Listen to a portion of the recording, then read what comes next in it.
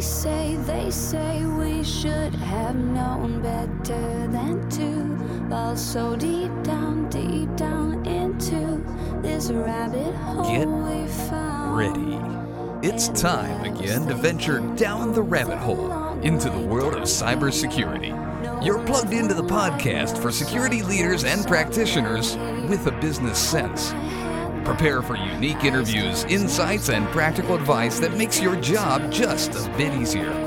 And now, please welcome your guides on this adventure, James Jardine and the White Rabbit, Ruffalo Loose. All right, friends, welcome down the security rabbit hole. This is Raph for another Down the Security Rabbit Hole podcast. I have a very interesting topic for you all today. Those of you that have been around a while may have remembered the old browsers of yore. NCSA Mosaic is one of them. Netscape Navigator and all the other kind of cool browsers. But you know what? Browsers have come quite a long way. And it's unfortunately still the way we see the internet for many of us. And increasingly more so, even though apps promise to take that burden all away from us. I don't think it quite happened the way they wanted it to. So, that being said, I have a fun guest for you guys today, and we're just going to talk through this whole concept of the sort of the next iteration of what browsers are going to be, and where that's all going. So, Scott Petrie, hey, welcome to the show. Thanks, Paul. Happy to be here. And you are with Authenticate. Yes, I'm the co-founder and CEO of Authenticate. We make a product called Silo, which is a cloud-based browser. Excellent. And you are coming to us from beautiful Berlin today. Let's put it as I'm coming to you from Berlin today. Well, you know, the Germans, much like my people over in Eastern Europe, you can't have a nice day because then we'd all be happy. And what's that all that about? My wife's in the other room, so I should probably refrain from further comment on that topic. Excellent. All right. Well, look, the whole concept of the internet and as streamed through a device we know, commonly and affectionately known as the browser has definitely changed the way we see each other. I always thought like Gopher would take over. I guess that didn't work out so well. But those of you that are giggling right along with us, that means you've been around a while. It's okay, you're old. But yeah, look, we went from text-based, right? And I think Lynx is still around somewhere. People still use that. We went from sort of a text-based interface to the world, you know, shells and whatnot, to I remember using a program on my DOS machine when I dialed in many years ago called RipTerm, and it was it was BBS in graphics. It was outrageous. What is this witchcraft? What is this? Exactly. You know, it's kind of funny. You know, people were like, "Oh, this is just a fad." And it turns out that it was. Yeah. But very shortly thereafter, we got the World Wide Web, the www. And it has quite literally changed the way everything works. So you've got some history in that. I do. And in fact, jumping behind back prior to even the web, you mentioned Gopher, which was out of left field. But back in 1990, I was at Apple Computer and I joined a project called Newton, which was still in the advanced technology group inside of Apple. And over the next 3 years, we worked to obviously productize this thing called the PDA. But one of the projects I worked on was a Gopher client for Newton. So I had not thought about that for years. Well, so look, there are still legit user groups for Newton out there. That's insane. How long has that thing been around? I'm old enough as it is. I don't even want to think about it. We did our first launch at CES. It was I think it was 91. It might have been 90, but I think it was 91. Wow, that's some pretty good tech that lasts that much time. Yeah. Yeah. Well, so look, the world's kind of changed, right? We've data is the new currency, and more importantly, as we've seen in the news and in the tech news especially, but also on CNN, Fox, and everything else out there. Your browsers are spying on you at the very least, because that's how browser makers make a lot of their cash, right? They push ads based on your browsing history, no matter what they seem to tell you. And we're locked into this love-hate relationships with that thing we call the browser. So the protocols, the applications, the ports, I just don't think it, obviously, it's not that I don't think, I know it wasn't designed for the way we're using it today. So what's going on? Well, it is. You're exactly right. It wasn't designed for the way it's being used today. And in fact, Tim Berners-Lee, the inventor of the underlying infrastructure and the guy who coined the term World Wide Web, said in a recent Vanity Fair article, he was horrified at how the browser was being used. But it's become kind of this acceptable risk profile, or this risk profile that gets drowned out by the inherent utility of the platform. So I talk to CISOs in organizations, or CIOs, and I say, what if I could promise you the greatest productivity solution the world has ever seen? It will give you and your employees real-time access to any information you could possibly want without having to pay for it, delivered in the location and the language that you wanted, and it would stay up to date. As things changed, you would be notified.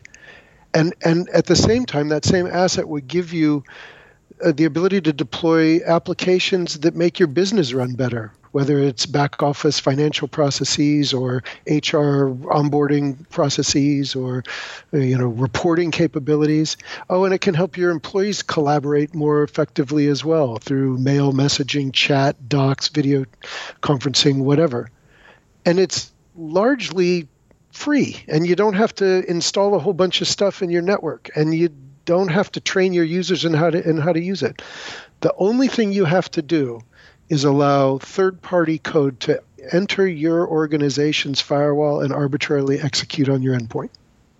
I mean, is that all? Well, I'm good. Let's make that happen. Exactly.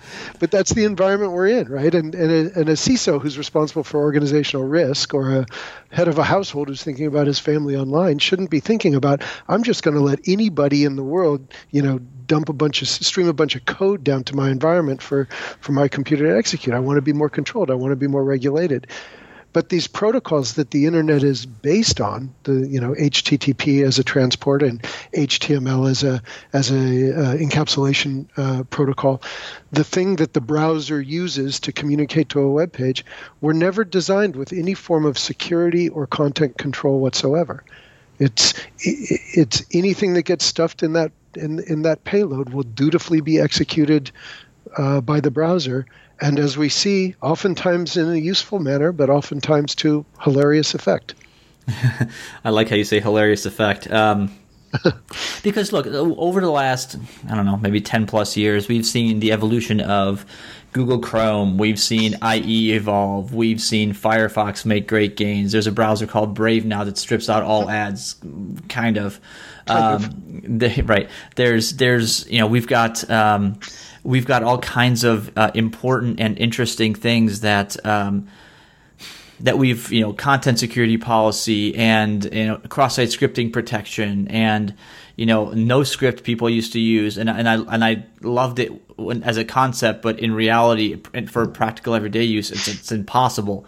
So there's ad blockers, and the browser has become the battleground for the user. I mean, that's how you're going to win or lose in the security space. Yet we spend money on security. We're spending money on the browser. What do we call those? Reverse proxies, forwarding proxies, content, secure web gateways, and content filters. Yeah. Like a million different things, and yet. The fundamental thing that's broken, the browser itself, in the model that we use it, hasn't been addressed. So that bugs me. Yeah, there's a massive industry. I'm speaking about $100 billion per year industry and growing at 10% per Gartner to fight a rear guard action for code that's coming into the environment that we need to clean up, filter, assess, remediate, sandbox, whatever. And it is all being performed after the fact. And you're right, the browser is a battleground for that. It's a healthy environment for the folks like NoScript or Ghostry or MuBlock or whatever to do their thing, because the underlying protocols and applications have been so corrupted by the other people trying to, shove more potentially malicious stuff into the conversation that you're having with a web page. Well, and it's not just malicious. I mean, yes, malicious stuff, because that's what bad guys do. But there's legit stuff that comes through there in huge amounts, because you've got. Let's see. We've got we've had Flash for a while, which was both the greatest and worst thing to ever hit the web. We've have all. You could paint Java with the same brush. I'm not. I wouldn't call it the greatest though. Perhaps maybe less great. But there are for every benefit there seems to be 2 or 3 negatives, and. We keep, as developers, and you would expect this, they continue to add features and functions. Security people continue to go, oh, hell, you can't do that, and they do. So where do we go? Look, where does this all end up going? Because we've been saying this for probably close to 5-7 years. We cannot continue this way. We can't continue to have and use a protocol in a way that it was never designed. Now that we've built... to use an old Monty Python line, we built a giant castle on top of the sand. It's eventually going to sink or fall over, and it's going to be a catastrophic end. And not to be doomsday-ish, but I mean, it's already going that way. How do we save ourselves? Yeah, no, I think you're right, and the one thing that's not going to happen is you're not going to have a coordinated update to the protocols across all the participants. It's just not going to happen. Look at something as sensible as HTTPS, right? You still have websites that don't force HTTPS. You still have people running browsers with legacy SSL libraries that aren't compliant with the newer versions. You still have such a diversity of not just technical endpoints but also motivations of the end person that there can be no. Once the genie is out of the bottle, the genie's not getting back in. You're not going to be able to create a post facto applied security and compliance layer on top of the browser. And I agree with you. Organizations, and I'm speaking less to consumers because I think consumers make these decisions differently than IT organizations do. But organizations are coming to terms with the fact that they may have to prevent their employees from accessing the web from work machines because it's too risky. They're going to have to fail closed. Now, you could argue that financial services firms or other regulated agencies have done this for a while, but they invest in a lot of technology to try to support both use cases. You can do your analysis work on public information sites, but you can't go to the gambling site because they've deployed a series of, technologies like you previously mentioned, a content filter, a URL categorizer, secure web gateway, whatever. But not every organization can do that, and the fear is that the asset becomes so dangerous and so irritating that it outweighs the utility of it. And organizations say, "Screw it, that's enough. I'm gonna stop using the asset," and we think that's bad. Well, so there's an end to this, and I hope it doesn't get to that point because we're not ready for what's next, are we? Like, so what is the next? Where are we? How do we replace the browser without wholesale replacing the browser? Yeah, well, I think the thing that we do, I think, is an interesting approach, whether it's our version or someone else's. But there is a movement in the market right now around what's called browser isolation or cloud-based browsers. The idea being very simply, I don't know, do you ever work on your car? 20 years or so ago, these things that doctors had became available at your hardware store or your auto supply store. They're called rubber gloves. Yep. And when you changed your oil, you didn't have to crawl around and get your hands all full of oil. You had these rubber gloves, and when you were done, you take them off and you throw them away. Yep. This idea of an isolated browser, or this idea of a cloud-based browser, is a disposable browser that's used to render that web code, that suspicious web code. But in that rendering, in that displaying of a web page, all of the page information is transformed or converted into just display information and delivered down to the endpoint. So you get to interact with a remote view of a machine that's actually running the browser. And that keeps 100% of all web code off of your device and outside of your organization, and a whole bunch of other benefits like, auditability and true anonymity on the web. But the core idea is to say, why on earth would you let any of that information into your network? You can't verify its legitimacy. So be prudent, wear your rubber gloves, browse with a disposable browser, and use that as the sacrificial environment in case there's something that's inappropriate, malicious. So Scott, how is that different from? I can't think of the company name. They had like the virtual browsers. Oh God, why can't I think of their name? Well, I don't know who you mean, but I'll tell you, it's not a new idea. The concept of virtualization has been around forever. Citrix, VMware have done virtualization platforms. Yep. You go on WebEx and you're using a virtual meeting room. Yep. When you stream a Netflix film, you're not really getting the movie. You're getting a virtualized rendering of that movie. So this idea of the browser running on a remote host is not inherently new, and that's why I say it's not just about us. I mean, I think we do some innovative things in the space, but the idea of running the browser on another computer is a prudent alternative to failing closed and saying, no, I'm not going to let any of this web code into my environment. I'm not going to let my people get access to the web. So let's talk Turkey, because I want to hear kind of how you guys do things over Authenticate, because it's different than, I think when most people think of safe browsing and kind of the way we started talking about it, right? They think of like incognito mode, and that's not the same thing. It's not even close. Right. So that's just so your wife doesn't see where you visited on the web. I'm not going to touch that one, but you have a good point. No, so it's essentially it's making sure that you only get the presentation piece, right? And that's protecting against a very specific or a range of attacks, right? Absolutely. And depending on what you do and what your base is, you can expand the aperture of that protection to include things that you might run in your native browser, as you mentioned before, things like a no-script or a ghost tree or a cross-site scripting heuristics or things like that.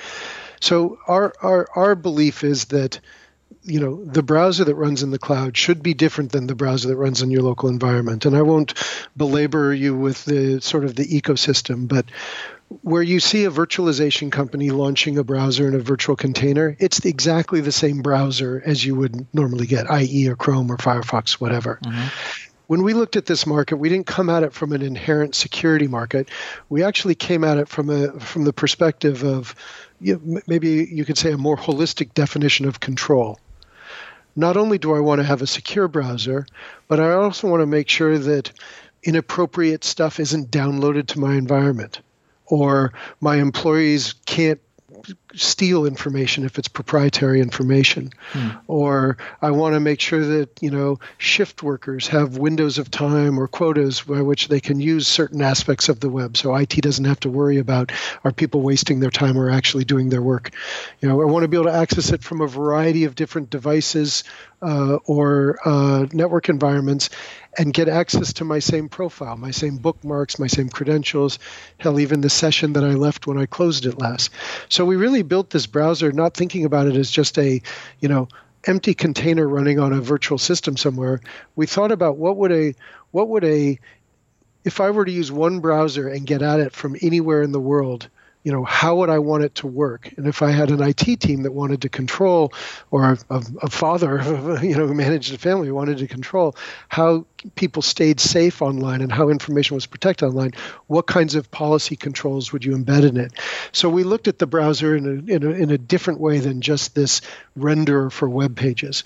We started with that. We're based on the Firefox, the Mozilla Foundation's code, but we've extended the browser to include a variety of things. Script blocking things, safe search APIs that certain vendors provide, URL categorization capability for policy control. We have the ability to store and manage credentials for single sign-on to websites. So not only do you have one browser, but you have one place where you can choose to store credentials if you wish, or if your IT manager wants to provision credentials to a particular set of cloud applications. We have policies that allow you to set access controls, authentication, multi-factor authentication, data use policies, a full litany of things that you'd want. If you could say, if we were to define the web today with understanding the inherently untrustworthy and unsafe nature of web code, how would we and the need for it to be a managed asset in business, how would we build the internet? And we embedded those controls into the browser. Rafa, one last thing is, we even allow users or organizations to encrypt their data with a key that they control, so their public key, and administrators can log what users are doing, and put compliance notices up in place so they can basically start to implement some of the governance requirements that people need to have in the web, not just the inherent security issues, but if you think about a world like, post GDPR, where ownership of data, chain of control of data, of user data, and proper geographic restrictions and disclaimers for users regarding their data are important. We even have those kinds of controls built into the browser. So you guys are, so this isn't just, I mean, everything you've just listed, this is not just a very simple, hey, we're gonna do a presentation, a Citrix-like thing for you. You guys are, as a company, you're including a tremendous amount of stuff with it. It's a bit of a cross to bear because there's no market for this. Right? There's no budget. There's no budget line item for a secure cloud browser. The organizations have sort of ceded either control of how people use the web, or they're looked to a cocktail of cybersecurity vendors to layer in some of the things that you mentioned previously, that we talked about previously. There's really no comparable for us. The nice thing is we have 9 granted patents around our ability to configure and manipulate the browser, which is cool. But we're encouraged though that there are other vendors in the space that are doing well as we are, and we're encouraged to see that more and more organizations are moving into this world of this cloud browser. You have the Gartner analysts that are talking about it now, and Neil McDonald over there famously says, get the browser out of the cesspool that is the internet, in his words, when he talked about browser isolation. So it's starting to become a category, and our hope is that the browser is not just the same thing running on another host, because that's eminently corruptible as well, right? We think that the future here is a hardened browser running in an isolated container that includes the productivity capabilities that people would like to see natively built into the browser. All right, so how do you change the attitude then? Because I have a browser on my phone, I have a browser on my laptop. I'm a little scared to say that I have a browser on my TV. Yep. You're not just going to, how do you replace it? I mean, how do you change the behavior of somebody just natively going in and clicking? That is the hardest thing. This is not a technology discussion. It is not a do you want to be safe discussion. Our biggest challenge in reaching the market is changing that behavior model. You have to click a different icon, or you have to integrate a different URL redirect at your gateway.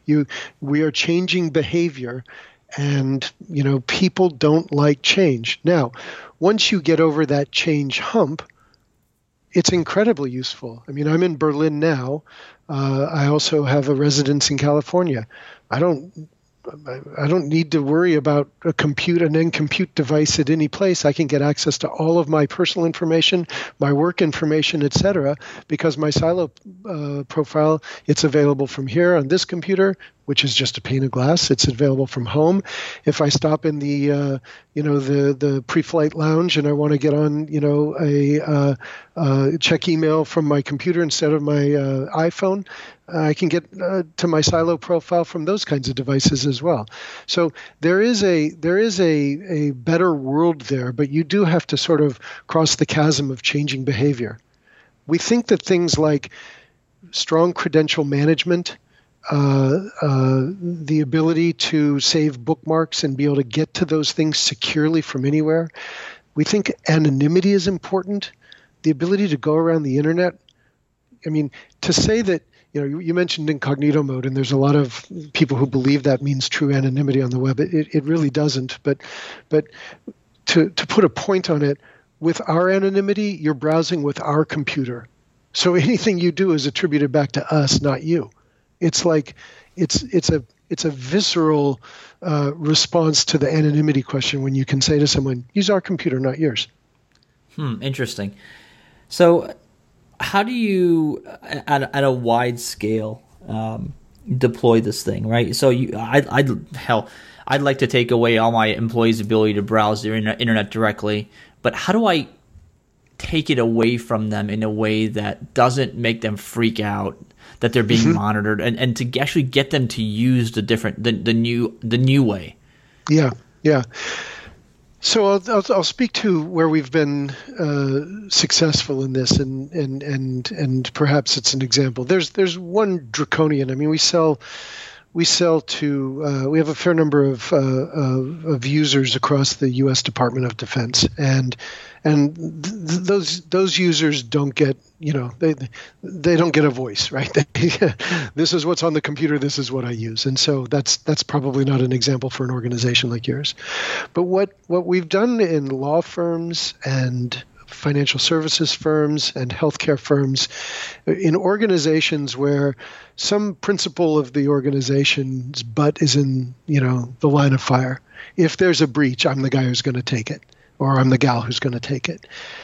And to that person, who's contemplating shutting off the internet, we say simply, take it away, shut down your traditional infrastructure, but give this to your users so they can preserve access.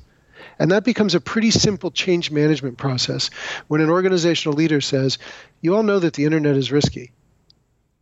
There are breaches happening all the time, and we don't want to be we don't want to be the next headline. We're going to start changing our policy for how employees access the web. It doesn't mean we're going to filter you. Maybe you do, maybe you don't. But it means you're going to use a different browser. And it's a specific browser that's hardened and anonymous and secure, and it's not going to let you get in trouble. And more importantly, it's not going to let you get our company in trouble. So you can continue to get to Facebook or Hotmail or whatever. You can continue to click links, but those links are going to be rendered off of our network in somebody else's computer, so you're not risking our environment. And when it's been couched that way, the deployments have been incredibly successful. We've even had contracts now with customers who have said that they want a rider in the contract that says the users are authorized to use the work-provided product for access to personal resources, and they can get access from home. And we're more than happy to do that. That's part and parcel with the way we deliver the service. Right? Make people more secure. If I have my banking, online banking and healthcare information right next to my HR information that my company provides me, I've got a nice single container that's secure, and my IT guy can't get access to my personal stuff. Right? Yeah. It's a nice way to make users more secure about everything they're doing on the web. Yeah. So ultimately, I think this could be much like. Look, I think I said this going back to when Citrix first originally became a thing.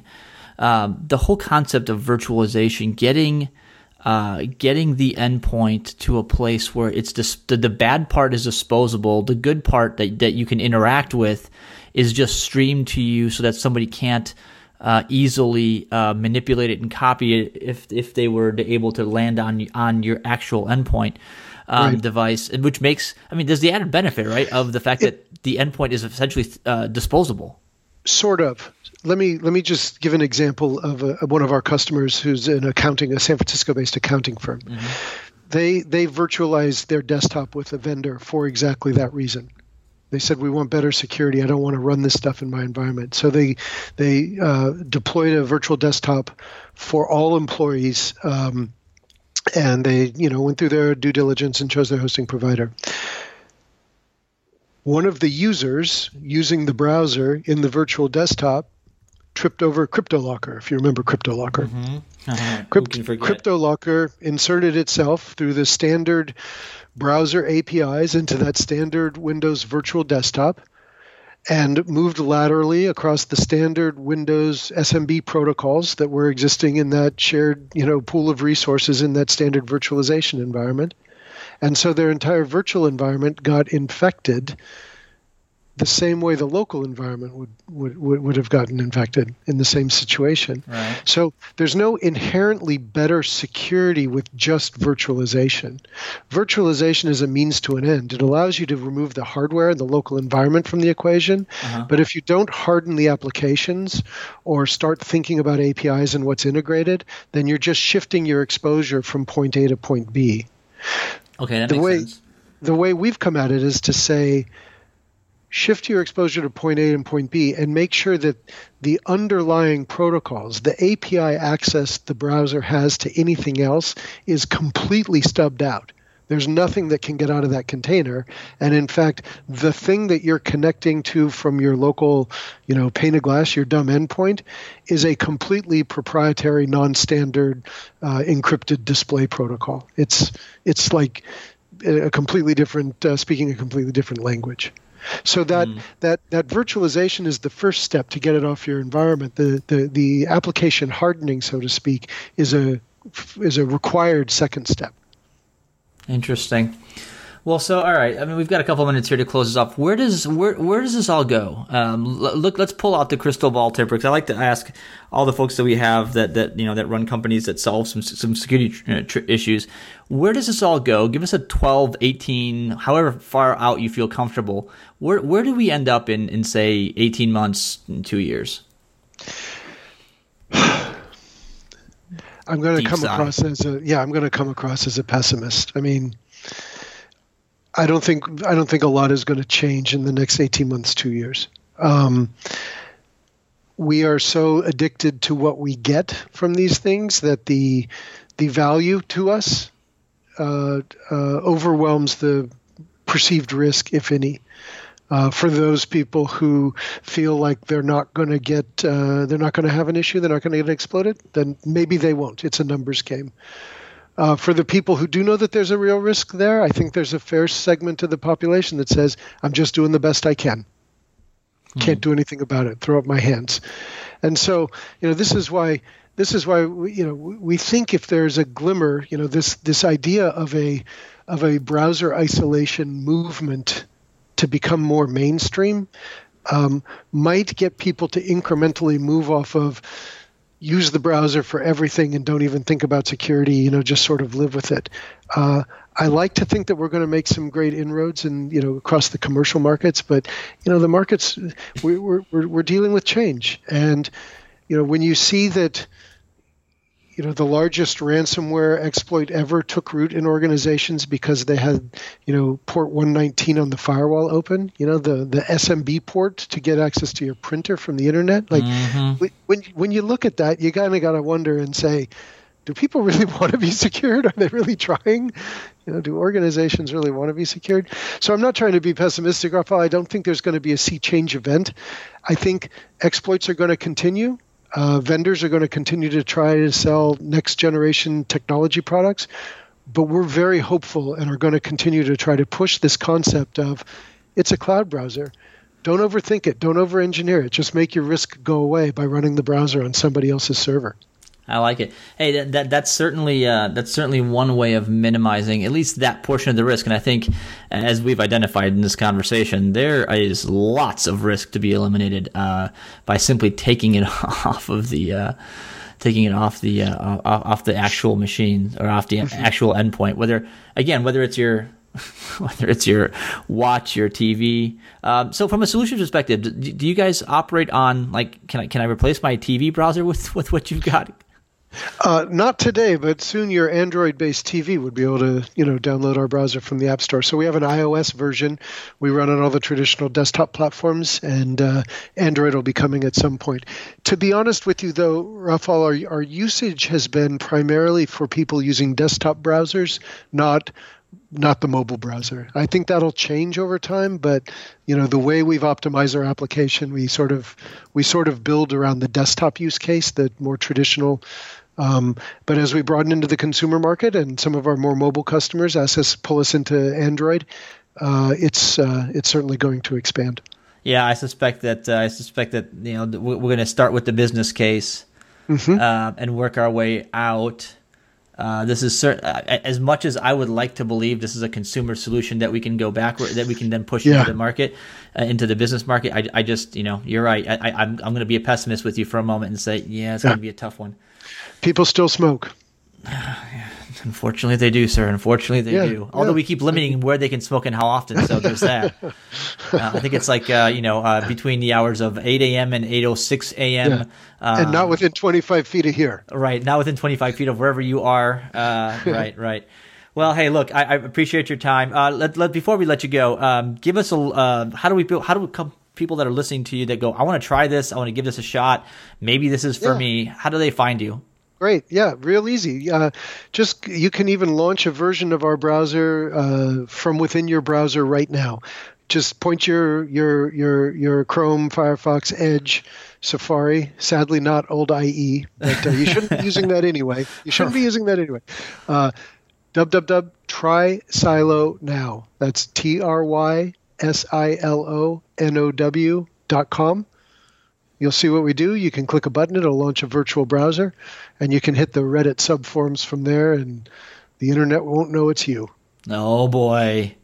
But then on the internet, nobody knows you're a cow. That's right. There's a kind of funny that I said that. There's an article I saw recently that had this kind of concept of anonymity, and where we've gone from before nobody knew who you were, now everybody knows who you are and you can't escape. And so it had a picture of two panes of a cartoon. In the one it said as a cow browsing, it said on the internet nobody knows you're a cow.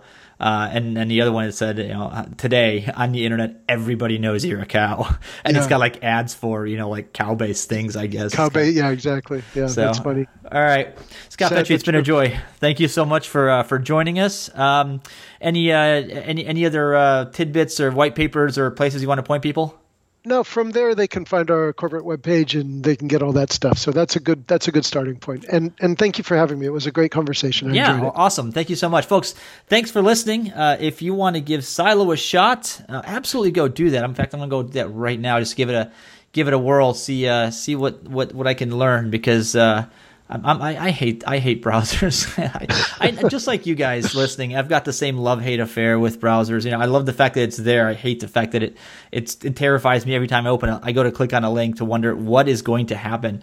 I keep waiting for that old was it 1970s, 1980s, whatever the hell ad that was, or not even, maybe later than that, in the tablets that somebody can literally blow up your computer, and they're like, through a browser. So all right. Scott, thanks again. Thanks, Rafael. All right, folks, thanks for listening. This has been another Down the Security Rabbit Hole podcast with Scott Petrie from Authenticate. Give them a shot. This has been a fun browser discussion. If you've got anything to add, as always, hashtag DtSR, hashtag DtSR. Authenticate, the number 8. That's kind of how they roll. And we'll see you guys later. Thanks for listening. Ciao. As we fade out on another Down the Security Rabbit Hole episode, we'd like to encourage you to chat with our hosts and guests using the Twitter hashtag #DtSR. Please check out the show notes, catch up on any episodes you may have missed, and subscribe so you don't miss a future episode. Our website is whiterabbit.net, WH1T3RABBIT.net. So on behalf of Rafael, James, for now it's goodbye. We'll see you soon on another Down the Security Rabbit Hole podcast.